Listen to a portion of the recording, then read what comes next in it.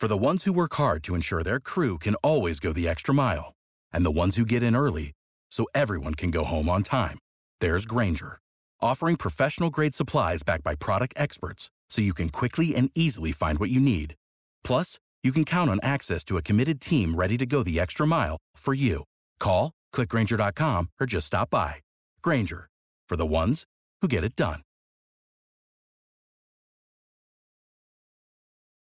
Hey y'all, Darius Rucker here. A lot of people ask me, what inspires your music? And one of the big things is a strong sense of place. That's why I love my home state of South Carolina and want to share the awesome things it has to offer. From the beautiful mountains down to the sunny coast, it's got it all. Not to mention two of my personal favorites, great golf and amazing food. Come see why I love this place. Visit discoversouthcarolina.com.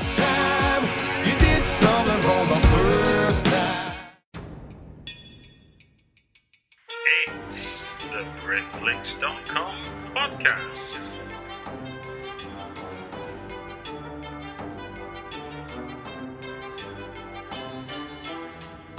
It's the BritFlix.com podcast. Welcome to the BritFlix.com podcast. Today I've got with me, my name's Stuart Wright, and today I've got with me Neil West and David Lemon. Good morning. Good morning. Good morning. And how are you on this fine day?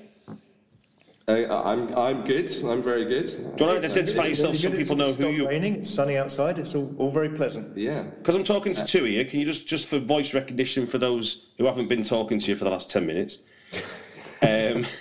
just say I am blah blah blah. Yeah. I am Neil Mcenery-West, and I'm the director of Containment. Okay. Hello, I'm David Lemon, and I'm the writer of Containment. Okay, right. Well, that should help people listening now. Do you want to tell us what film we're going to be talking about? So we're going to be talking about a feature film called Containment, which is currently in post-production, and it's a psychological thriller. And I'll let David sort of give you a sense of a brief sense of the synopsis and what it's about. I shall try and synopsize the word. I don't know if it is, but I'll try and synopsize it. It follows a character called Mark, who's an artist. He's a failed artist. He's living in a tower block, and he wakes up one morning and he can't get out of his flat. And what initially appears to be perhaps a sick practical joke becomes something much more sinister as he realises he's by no means the only person who's trapped inside. And there's people outside in orange hazmat suits. Something's happening, and it's about his discovery alongside his neighbours about exactly what's going on.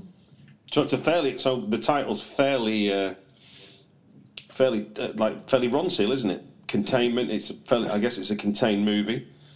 It is. It's quite on the nose in that sense, but I think there's other subtext to the title as well, which I think you'll start to get when you see the film. Cool. So starting off with the script that you've written, then what compelled you to write this script? Where did the idea start? It's the original idea was something that I came up with in the 90s, actually, but then only really started working on again properly in about 2008, and I don't know exactly where the idea came from. I've always really liked films that are sort of based under siege type thrillers, things that are in very contained spaces, and I liked the idea of being trapped inside, and the voyeuristic aspect of being able to see what's going on outside but not really do anything about it. And David actually came on board in 2009, and one of our producers, Christine, introduced us, and we sent him the sort of brief synopsis and outline of the story, or just of the idea really, and then we started working on it from there, and since then it's been a very collaborative process of sort of developing the characters and the story, and then David's done a brilliant job in actually forming that into a cohesive screenplay.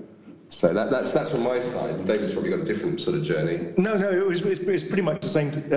I would corroborate everything that's just been said. Neil very much came up with the the concept, and it was sort of really investigating the why, because it felt like, wow, we have quite an interesting, potentially interesting setup, but obviously setups are quite easy, especially in thrillers and horrors, to come up with something intriguing, but you have to pay it off in some way that feels logical and satisfying. And so it became much more about digging into the characters and creating a reason for people being trapped inside there. And a classic thing that everyone does when they write scripts is, we get halfway through, so what's going to happen at this point? We can all create trailers in our heads for films, but it's always about what happens, how you pay it off in the end, and that was what really we kind of kicked around and tried to get working. So I think as well as I would say that as well as the concept, the thing that certainly really intrigued me from the beginning, and it's been through quite a few iterations, but I think this is always held within each different version, is the idea of sort of human nature as a theme. And a lot of it was very much inspired by things like Lord of the Flies and things like that, the idea of sort of our innate primitive natures that lie just under the surface, and how easily it is for the sort of facade of civilized behavior to drop when you're pushed and prodded into extreme circumstances, particularly in a way that the characters don't really understand themselves, so that it becomes a bit of a revelation for them when they start to make fairly dubious moral and ethical choices. And that was always really fascinating to me, but again, it's something you can take in so many different directions. And I think even when David and I were kicking it about, we sort of threw it in multiple different ways before we actually settled on a sort of route for the story. Now, as a working relationship, and looking, on the credits as it's listed on IMDb, it clearly says you're the director, Neil, and Dave is the writer. How did that process go between sort of you starting off with the concept and then developing it into a script with David, I suppose? How did that work? Well, I mean, I was very involved in developing the story, but I mean, I never wrote a word of the script. The actual script was written by David. That's something I would never claim to be able to do. It's a very specific skill, and I'm not a great script writer by any means. But I do like working closely on the story, and I think we just kind of played about with it, and it was a relationship, I think, that just fell into place very easily, that we would meet regularly and we would kick about ideas, and then David would take that away and he would form it into something a lot more cohesive, and then he'd bring it back and I would sort of feedback almost like a script editor and sort of say, I think this is really great, I'm not sure this works, and then I'd feed my own ideas into it and he would take that away again and do that, and it kind of worked like that. So I'd say it's really hard to tell which aspects of the story. I mean, I kind of think there'd be really much point sort of saying, "Oh, this aspect this bit was mine." It wasn't. It was so collaborative. It was just like we kind of worked it out. But I think one thing that David brought, which was really important, was the original story was just going to be one character who would communicate with his neighbours through different walls. And when David came on board, he very much incorporated these characters that he created into the story, and I think that was a really big breakthrough for it, because it was something that wasn't very sustainable in early drafts when it was just one guy alone, because you didn't really have the conflict. It was getting a bit sort of one man on a stage, as it were, in a way. I mean, just to go back to that, it's a really good question actually, Stuart, about how people work, because there's no sort of wrong or right ways. But I think the nice thing was we're both, broadly speaking, playing through the same film in our minds. So in terms of the kind of rewriting process, it wasn't always me opening up my piece of script writing software, writing very detailed scenes, taking them to Neil, hoping he liked them, and then going back again. We could literally just kick around bullet points and emails about broad strokes of where the story could go. Yeah, let's try that out. Let's see if that works. Because sometimes I think writers can kind of exhaust themselves by just overwriting and overthinking. Because we knew this was a film that was going to happen, we very, very much wanted it to be a film that would happen. We were both kind of sort of aiming for the same target, as it were. Yeah, no, I mean, it certainly wasn't a question aimed at trying to draw lines as to who did what. It was more. What you said what you said is exactly what I was kind of was interested to hear. I mean, just so you know, I mean, I write myself, so it's when you work with other people, it's a very different dynamic. Yeah, exactly. I think it does vary from sort of relationship to relationship, and I think certainly for us, in terms of our working relationship, we both have similar tastes and similar sensibilities, and I think this is just my opinion. Dave may disagree, but I think one of the things which works quite well in our writing relationship, our working relationship with David as writer and me as director, is that he is. I think his inclination, not always, but sometimes moves towards something that's sort of more humorous, and I think my sort of tendency is to move towards something that's quite dark or sometimes a bit bleak. And I think it's quite a nice balance because we kind of counterbalance each other quite a bit. So I kind of, he might come up with something and I say, well, actually, I think that we need to make that a little darker, a little more bleak there. And then at other points he'll be like, okay, that's way too bleak. So we kind of pull each other back from extremes, which I think is quite nice. Yeah, not every character can quip necessarily, or come up with a snappy rejoinder when something terrible happens. But yeah, not every character useful thing to do. Can die horrifically, so it's kind of a good balance. I mean, given you were saying, you were seeing you were going to make this movie, were you developing the script with a clear kind of deadline in mind, or was it to do with you getting the script finished and then momentum for the film would carry on?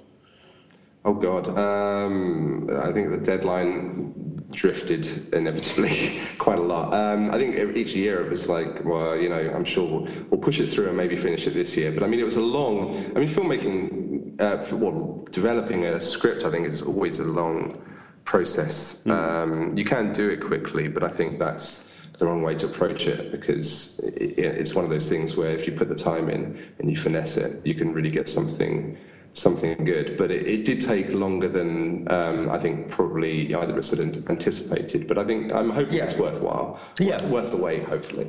But no, we didn't have a set deadline in mind at any point. It was just sort of let's keep working at it and get it done as quickly as we can. One last specific script question then. What for you, David? I suppose what was the hardest challenge that you saw in terms of resolving the storytelling aspect and getting it into a script? In terms of resolving it, I suppose it's that kind of cliche about know your ending and working back from a certain point, and I think we both broadly had an idea of who'd be there in those final parts of the script. Sometimes it's working back from that, so that's sometimes a tricky thing to resolve. One of the things which I guess feeds into the directing as well, I kind of naively thought it would be easier to write something that's contained, but having people all trapped in the same room means they all have to be doing something very often, and they're not, you don't want people just to kind of shut down like robots because the cameras or the story's not focused on them. So sometimes it's a question of juggling various people's relationships and making sure that they're not just kind of, when you sort of see a bad soap opera and you cut back to people and they're exactly where they last were. Yeah. Or Scooby-Doo, and people are falling from something, and you cut back after the ad break and they're still falling at the same point. It was kind of avoiding that tendency in the screenplay to make sure characters have moved, even if we haven't seen them, they've moved on in some ways. So sometimes it was juggling, and also, I guess, keeping Mark, who's played by Lee Ross in the film, at the centre of the story as well, making sure, whilst it is an ensemble, it is very much his story. Yeah. Okay. Now, in the once you've got that script developed, obviously the time that taken, that was the time. But then once you move from script to trying to make it into a film, the pre-production stages, and I'm thinking here of the location you've chosen and stuff. I mean, was there lots of options? Was that something you had from the get-go?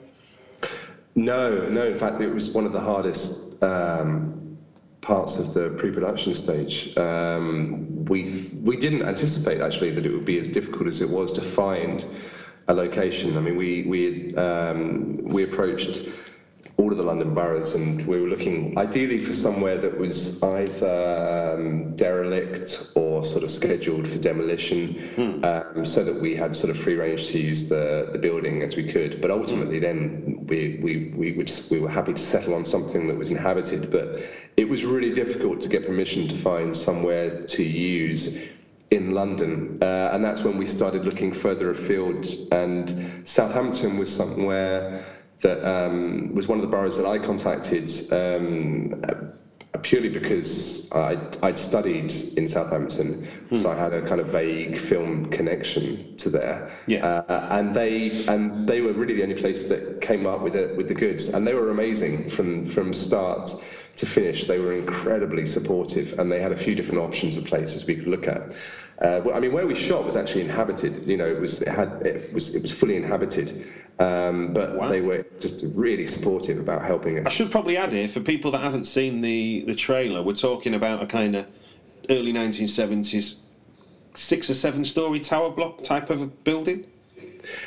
So it's there's four blocks which are sort of opposite one another, and I think they're about 12 stories. They're pretty tall. And they're sort of 60s, 70s sort of architecture. Yeah, and quite brutalistic stuff, isn't it? Yeah, they're brutalist, sort of big concrete blocks. And basically just a big estate. But, fair enough. So with that being one of the big challenges, what was, and that, I mean, how do you get work around a problem like your set being inhabited? It was tricky. I mean, we had 2 apartments which we had complete, which we essentially rented for the period of production. So we had one we used as a production base, which also doubled for a couple of interiors of Enid's flat, and then the other one, which was a ground floor flat, actually, even though it doesn't appear to be in the film, was the flat that we used and then redressed as the other character's flat. So at first it's Mark's flat, and then when Mark moves into Sergei, one of the other characters' flats, we completely redressed the whole flat to be a different one. And to be honest, it was surprisingly straightforward. Apart from that, the sound wasn't ever a major issue, amazingly, and most of the residents were really nice and supportive. So that was great. I think the hardest thing we had was trying to film shots of the opposite block and make it look like everyone was sealed inside, because people had balconies and they had a tendency to sort of hang out and have a cigarette. If you don't already subscribe to Britflix, just sign up for free at iTunes and you'll get the next episode right after we launch it. Or follow @Britflix on Twitter for links to the podcast to stream from the website directly. Thank you. I was going to ask about the casting. So with the star of the show, Lee Ross, who recently turned up in that brilliant drama, The Driver. He did indeed. He did, yeah. And obviously he's a stalwart of various British TV stuff, and he's appeared in various supporting characters in a lot of movies. Yeah. So he's a fairly recognisable face. And so, how did you go about casting him? Well, he was very much cast in the same way as most of them. We had a couple of really good casting directors who would organise us some casting calls, and we saw loads of people actually. And he was, like the other cast, he was just one of the people that came in that we felt was really good, that really delivered on the acting front, and also was just, you know, the right look and sort of feel for the character. Mark was actually quite a hard one to cast, to get at someone that was the sort of everyman, but someone who you could sort of buy as a sort of as someone, and I don't mean this in a bad way to Lee, someone that you sort of saw and you thought, okay, I could buy them as someone in their sort of 40s who's sort of like a failed artist and maybe the sort of man-child kind of character. He had that sort of quality, that kind of playful quality about him that I think helped with that. Because you don't want to go down the route of the sort of, I don't know, fey stereotypical artist as well, which is kind of, because obviously if you say someone's an artist, you sort of think, oh, he's going to be a little bit pretentious and do this and that. And having someone who's a bit more blokey gave him a kind of was just another texture to it, wasn't it? It wasn't the kind of absolutely just going with a stereotype, you know. Yeah, no, absolutely. And he was, and when he auditioned, he was one of, you kind of immediately thought, okay, this is someone that acts for film, and he had that sort of quality where he was able to be quite minimal, but hold the frame, and that was really good. Can we just go over that there? I mean, you used an interesting expression there that you felt he could act for film, which I'm guessing is as a differentiation between TV and film, because obviously acting on stage is all very different, but people can often see TV and film being the same. But I think what you're implying there is they are different. So can you expand on that a bit? Yeah, I mean, I think when you're acting, I think really good actors for film are able to do what appears to be visually very little, but actually, they're actually very sort of minimal in their physicality, but they're very good at embodying the sort of emotional state of the characters. I mean, obviously different actors have different methods, whether they're coming from a sort of Stanislavski or Chekhov or whatever. But I think what they're really good at, and what certainly the actors in this film were good at, was they were very much they were good at embodying the role and the character. So Lee, when he came in and auditioned, he seemed very still a lot of the time. He didn't feel like he was being particularly theatrical, but you could tell that he was embodying the sort of emotional state of the character. And I think that's a real skill that people that work in film, in particular actors for film, are able to have. It's kind of a bravery, I guess, in performance, just being able to feel that as long as you're feeling what the character is, you don't actually have to be doing a huge amount for it to be interesting. I mean, we actually filmed the auditions, and it's one of those things where you watch it back on tape, and it's actually even more powerful than it is when you're in the room, because when you're in the room, sometimes you feel like, okay, there's not actually very much going on. That's not necessarily a bad thing.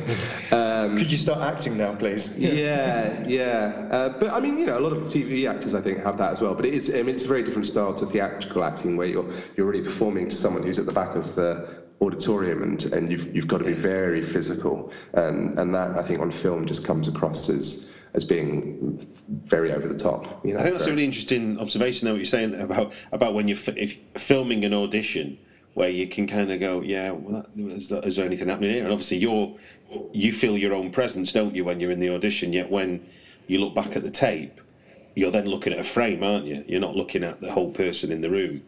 Yeah, exactly. I think it's an interesting phenomenon. I think it's quite a hard thing sometimes for directors to, particularly when they're starting out, I think, to sort of take the leap. I mean, I remember when I used to watch those sort of making of documentaries of TV shows and films when I was sort of in my early 20s, and I remember watching them thinking, God, this looks awful. It was good. Making ofs just sort of shot from a distance on a camera, and either people are doing nothing or they're being way over the top. And it's only when you've been doing it for a while, you start to realise that actually, when you see someone's performance sort of broken down into a frame that is just their head, or just their sort of head and shoulders, that actually you lose all the physicality of the rest of their body, and you're really focused intently on every tiny nuance and twitch, and also in the eyes. It's always behind the eyes. You can see the emotions, and you just don't get that when you're watching it, I think, in a room, because I mean, you do to some degree, but it's much harder because you've got a lot more sort of barriers and a lot more distance between you and the performer. So I think it's a strange process. But I mean, that's why we film the auditions, and I think that's always a really good idea, if you can, just to film them, because it's such a different experience. But interestingly enough, I think what you've just said there is almost like the reason why we have a director on a film. It's like somebody has to know what they're looking for. It can't be a kind of by committee, can it? That was that the right performance, because you have to know only one person can really know what they're looking for at that point. Yeah. I mean, absolutely, and it's an interesting relationship, I think, between the director and the actor as well, because I think I think who was it? It was Jack Nicholson, I think, in the making of The Shining. He said he made some comment about feeling that when he's working with a director, he wants to feel out of control, so that they can be in control. And it was an interesting comment, because I understand it, because if you're thinking about your performance too much, you become very self-aware, and then when you become self-conscious, you kind of lose it. So you want to be free to sort of do what you feel in the moment, and I think you do kind of need to have that trusting relationship with the director, so that they can tell you whether it worked or not, and also you're just thinking about it in the context of lots of other things. You know, is this performance right for this moment of the scene, for the character? There's all sorts of things to take into account, I think. So what did you think? What do you think you learned as a director from working with Lee? Well, I mean, I think working with all of the actors for this was a real eye-opener, just because I'd never worked with such a big ensemble. So I mean, most of the stuff that I've worked on before had maybe 3 actors at the most, and it was a really great experience, because everyone had very different training and backgrounds, and everyone had very different methods to prepare for the scene and for their roles. And I think just being more open to that was probably what I took out most of this. More than anything, because I have a sort of background of training in one specific area, and you know, like Andrew, for example. Andrew, who played Sergei in the film, he's got a real mix of trainings, which is interesting, but some of them I wasn't as aware of. So I think it's just being open and sort of being open to collaborate more than anything is the key thing that I took away from it, anyway. David, were you on set much at all, or all the time, or? I popped down a number of times, and you had a role in it. I'm in it. Yes. What was my acting approach? I think mine was to wear an orange suit and not bump into things. An orange plastic suit, that is. So no, that was great to go down there. And it's always an eye-opener as a writer, because you suddenly sort of think, blimey, everyone's making stuff based on what you've written. And obviously you went through, once the location was fixed, there were a few tweaks to drafts, and it was almost like we're being like architects going, no, you can't write that, because you can't look from that kitchen through that wall into there. That won't work. Can you change that? You know, just sort of like not necessarily changing the story, but just changing the layout. Yeah. So that was an eye-opener. And even a sort of a relatively small film, you've got lots of people, trucks, props, effects, blood things shooting out. So it was an eye-opener that there's just so many other people working on a project, and it's my second feature, but it's still an eye-opener in that respect. But yeah, I was down there. You had to direct me a little bit and say, could you do that again better, I think. Out of interest, I mean, it's fascinating that obviously you write a script with the place in mind, or with that place in mind. You find a location. Then when you're on set, that some of the direction that's in the script, not the direction from the director, isn't going to work. Why does the script have to change, as opposed to you just flex with what's needed or what can be done with the location you've got? Just as a practical, I'm asking that as a practical question, not as a. Well, I think when you can change it to avoid, when you can flex to not change the script, I think that's always preferable. Okay. I mean, I think for this film, unfortunately, because it's very contained, if you will, in the one location, it was just one of those technicalities where we had so little choice, because the sort of environment was so different, the layout, to the way that we'd envisaged it, that I think if we hadn't changed the script to accommodate it, it would have been one of those things where it just would have got very confusing when we were actually shooting. So that was just a necessity, I think, born out of that situation. Yeah, because the scripts, the block of flats in the script was always a hypothetical block. We had a feeling it was a 70s type build, and it would have these certain things, but it went from being an abstract building to a concrete one. So yeah, the changes just needed to be made so it would make sense, and that the story would still play, that we wouldn't be kind of making shortcuts just because it's easier and missing out on beats of the story. Yeah. I mean, that was actually, I think, probably the hardest thing of the whole shoot, actually, just the fact that the geographical layout was so different to what we'd anticipated when we were working on the story, that it did become, particularly with 8 performers, sometimes it just became very confusing. But it was something we just had to sort of play about with. But David was great, because David was always on hand, so that, you know, when we were sort of in pre-production or even in production, I could just sort of call up and say, you know, okay, there's a problem here, I need help. Which did happen. Can you give an anecdotal example there? An anecdote of a real example where that happened, where you had? I'm guessing you're talking about.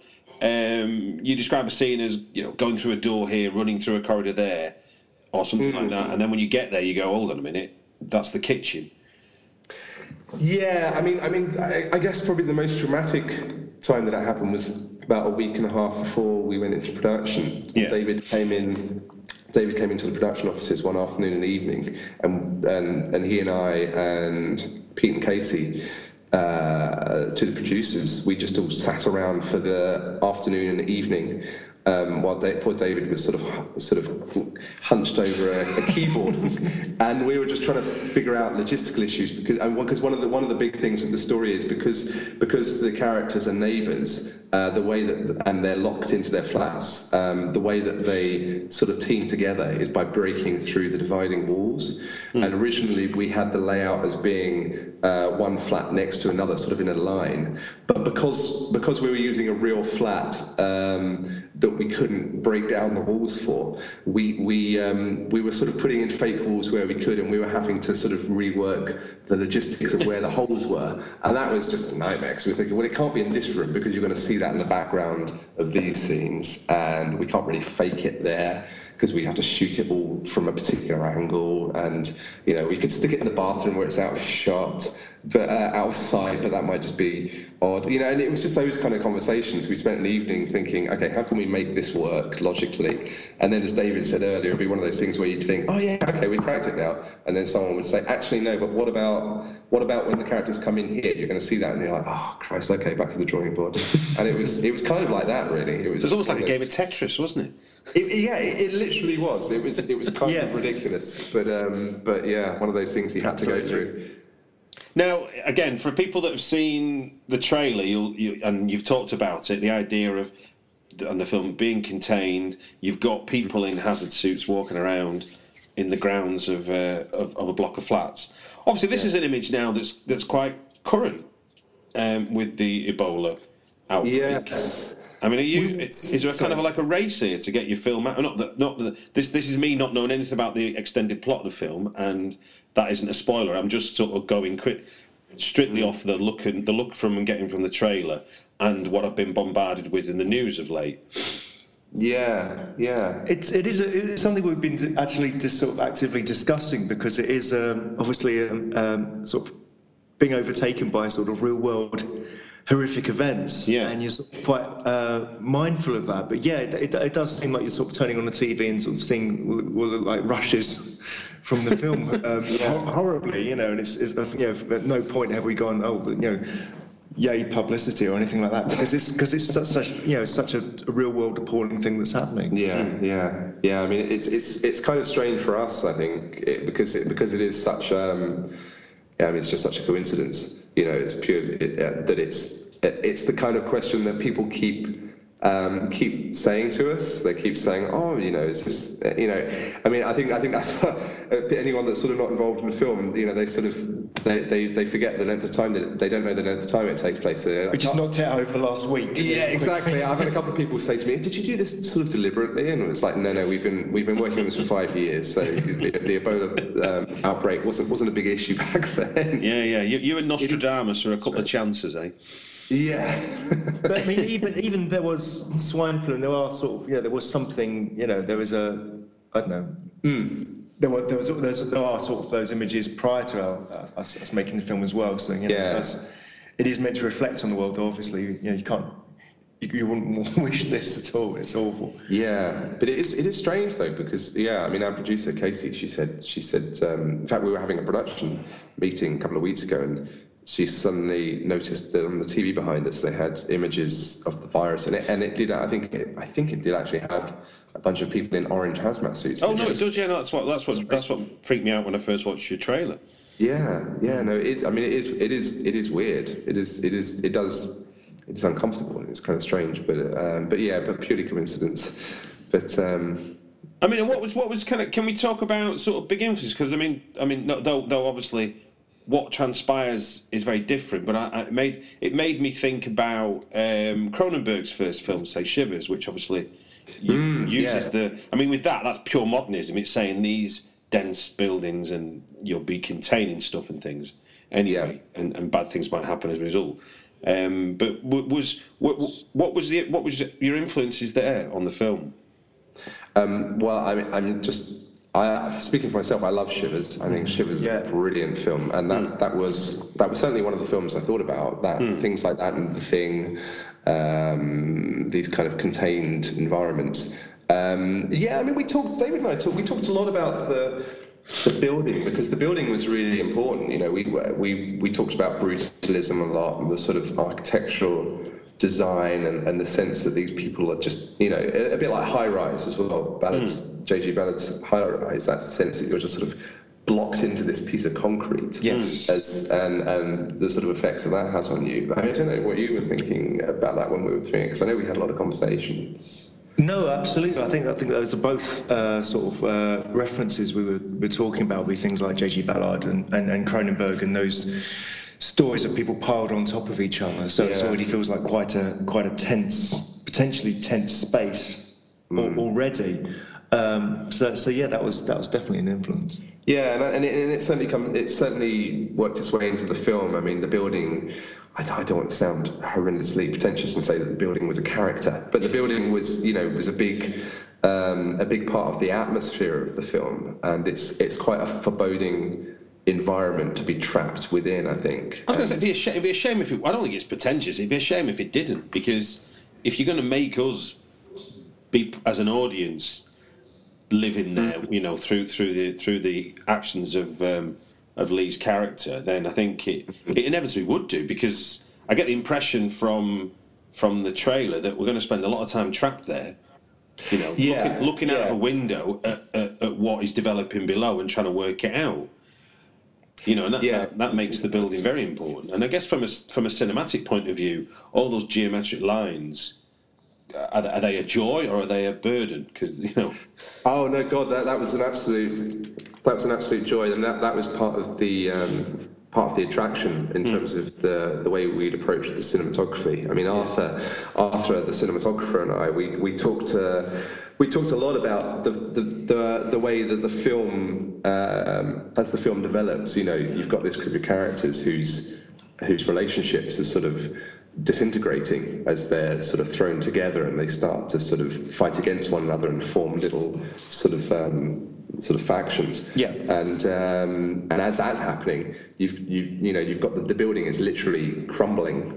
I mean it's not collapsing, but it's being torn apart. So the building kind of becomes a metaphor for what's going on with the characters, and the idea of the look of the film starting quite normal, but then as it turns to night, you get a lot of sort of chiaroscuro kind of lighting and extreme abstract, almost kind of German expressionist feel to the building, and the way the building's shot becomes much more extreme. That was great. That was great to sort of be able to use a landscape to sort of emphasize the characters' sort of psychological states. I think that was one of the big attractions to it, and also just being really high up. It's just that sense of vertigo and disorientation, I think, is really nice for characters when they're in this kind of extreme situation.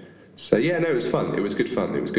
Because I mean, thinking about it, although these buildings are now kind of 40 years old, it didn't take long within their life cycle for people to realise that even without anything going on outside that locks you in, a lot of people ended up being isolated and stranded simply by being on the 12th floor.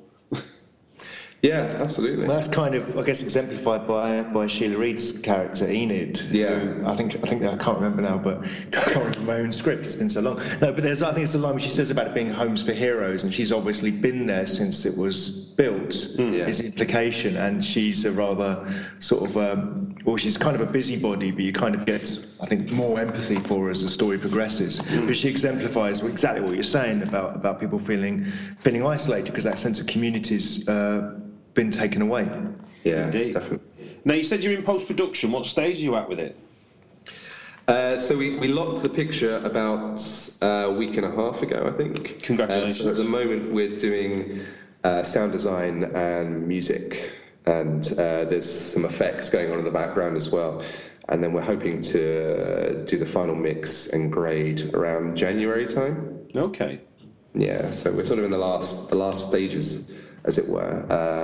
But yeah, we were editing from sort of the end of April, beginning of May, up until about a week and a half ago. So that was the big bulk. When was the shoot and how long was it? The shoot was over April and May, and it was just 3 weeks. So it was pretty tight. Yeah.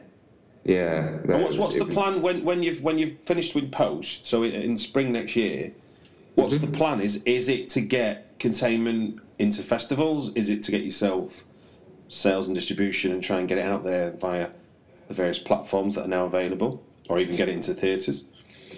Well, for festivals are certainly one aspect of it. I know that the producers are looking into sales and distribution, and they're having all those sort of conversations at the moment. I think David and I have logically sort of stayed out of that to some degree. I mean, I've been focusing the edit and yeah. And my work is pretty much done, so I'm just feeling like a punter, just watching. I was lucky enough to see a picture locked cut with sort of some of it, sort of 95% there, and it's looking really good. So but yeah, I don't know that I'm not sure what the exact game plan is, but I know that we have talked a lot about festivals, and obviously sales and distribution and the different platforms are something that producers are looking at. But I mean, it'd be great to get a theatrical release, obviously, but that's sort of like the holy grail. That's always quite tricky, and depends on figures and the like. So yeah, I'd have to leave that to the producers, really. So sorry, that's a bit of a sort of a non-answer. No, it's a very revealing answer. In terms of what happens. There isn't what you're saying is there's no definites at this stage because nobody said there is, and people are working on it. So and that's their role. So that tells us everything we need to know about how a film sort of gets its way to market. And I mean, having followed Fright Fest, for example, quite closely.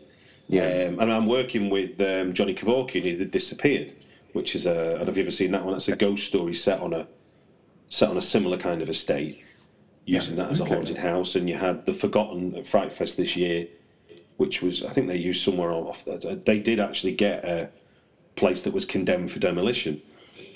Oh right, okay. So again, it's a kind of because I think in British culture it's a fairly unique image, because if you go and look at the sort of the architecture, if you go to the south of France, where a lot of this architecture sort of breathed properly, you get that sunny, close to the Mediterranean world, and that white concrete looks beautiful. When you're in wet and dreary England, it's streaky and horrible. Yeah, it just doesn't have the same appeal, and I think it's something, and like it's been there for it's 40 years in the making now, isn't it? As part of our landscape, and it's lost none of its brutality. In fact, it just looks. I guess when you use the word streaky, it kind of looks more miserable than it ever did. No, absolutely, yeah. I have to say I've got a real love-hate relationship with sort of brutalist architecture. I do. I think it's simultaneously incredibly ugly, but I find something really beautiful, bizarre about it. But I don't know. I can't quite put my finger on what it is. Like a lot of the the kind of Barbican style kind of buildings around London, and the Erno Goldfinger buildings. I think they're fascinating. They kind of look like an episode of UFO. From sort of... But I think those are examples where they're in areas that you haven't just sort of thrown people out to the edges of town and built big towers. That's where brutalism has took hold, and it's become. I mean, Trolloc Tower, I guess, is the one that was horrible, and now it's listed. Oh yes, it's a real desirable residence. People want to live there. Trolloc Tower in my wildest dreams. But it was so horrible. As say, Ian Fleming named his villain after the architect. So let's So we can look forward to more news about the film in 2015, and I'll certainly be in touch with Roland about making sure we get news of that out on Britflix. Okay, great. And so one last question for you guys. What British film would you think deserves more kudos or more attention? That can be a classic movie, or it can be a new one that you think people might not have seen yet or need to draw attention to. Okay, well, my choice is, whilst the director's obviously had lots of kudos since, I think this is probably a slightly overlooked entry in his kind of body of work, is a 1999 film, A Room for Romeo Brass. Okay. Shane Meadows' second film, which I think is a sort of fantastic collision of social sort of realist comedy, but at the same time it takes quite a sort of dark and horrific turn. I mean, Paddy Considine is absolutely mesmerising in it. I believe it was his first feature performance. I could be wrong on that, but I think it was. I think it was his arrival, wasn't it, on the big screen? Pretty much, yeah. But he's sort of, if you've seen the film, he's this wonderfully sort of cartoonish figure of ridicule, but then just turns on the dime into the most frightening character you could ever wish to meet. And Frank Harper, who's often sort of a hard man of Britflix, has a wonderfully sort of nuanced role where he gets to play a good guy. But I think it's just a really, really compelling film, which is often overlooked in favour of Dead Man's Shoes, which is also great, and This Is England, which is obviously brilliant as well. But A Room for Romeo Brass, I think, is an overlooked gem. No, good shout. And for my choice, I would say, I don't know if this counts as a British film, but it's got a British director, and it's the film Birth with Nicole Kidman, and it's a Jonathan Glazer film, and I think that's. I just think it's brilliant. I think it was critically really mixed, and it certainly wasn't commercially very big when it came out. He's just produced. I can't remember the name of the Scarlett Johansson movie. Under the Skin. Yeah, he's just produced Under the Skin, but I think Birth was his last film before that, and I just think it's a brilliant. It's a brilliant story. There's a real sort of Kubrickian. Film. I don't even know how to describe it really. Essentially it's just about a boy who believes that he's the reincarnated husband of Nicole Kidman, who died several years earlier. But it's everything from the sound design to the visual design to the characterization. I just think is sublime, and I think it's hugely underrated.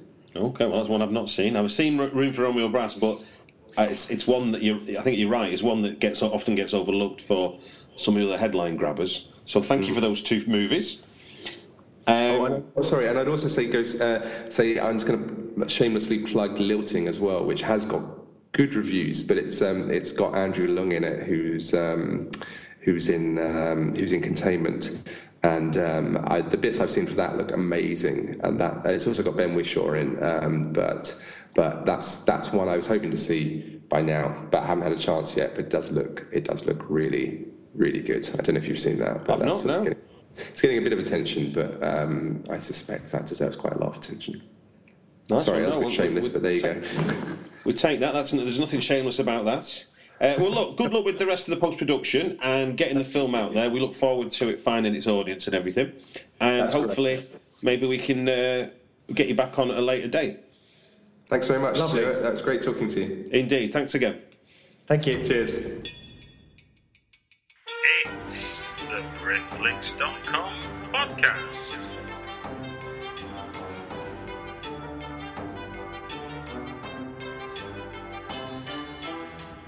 It's the Britflix.com podcast.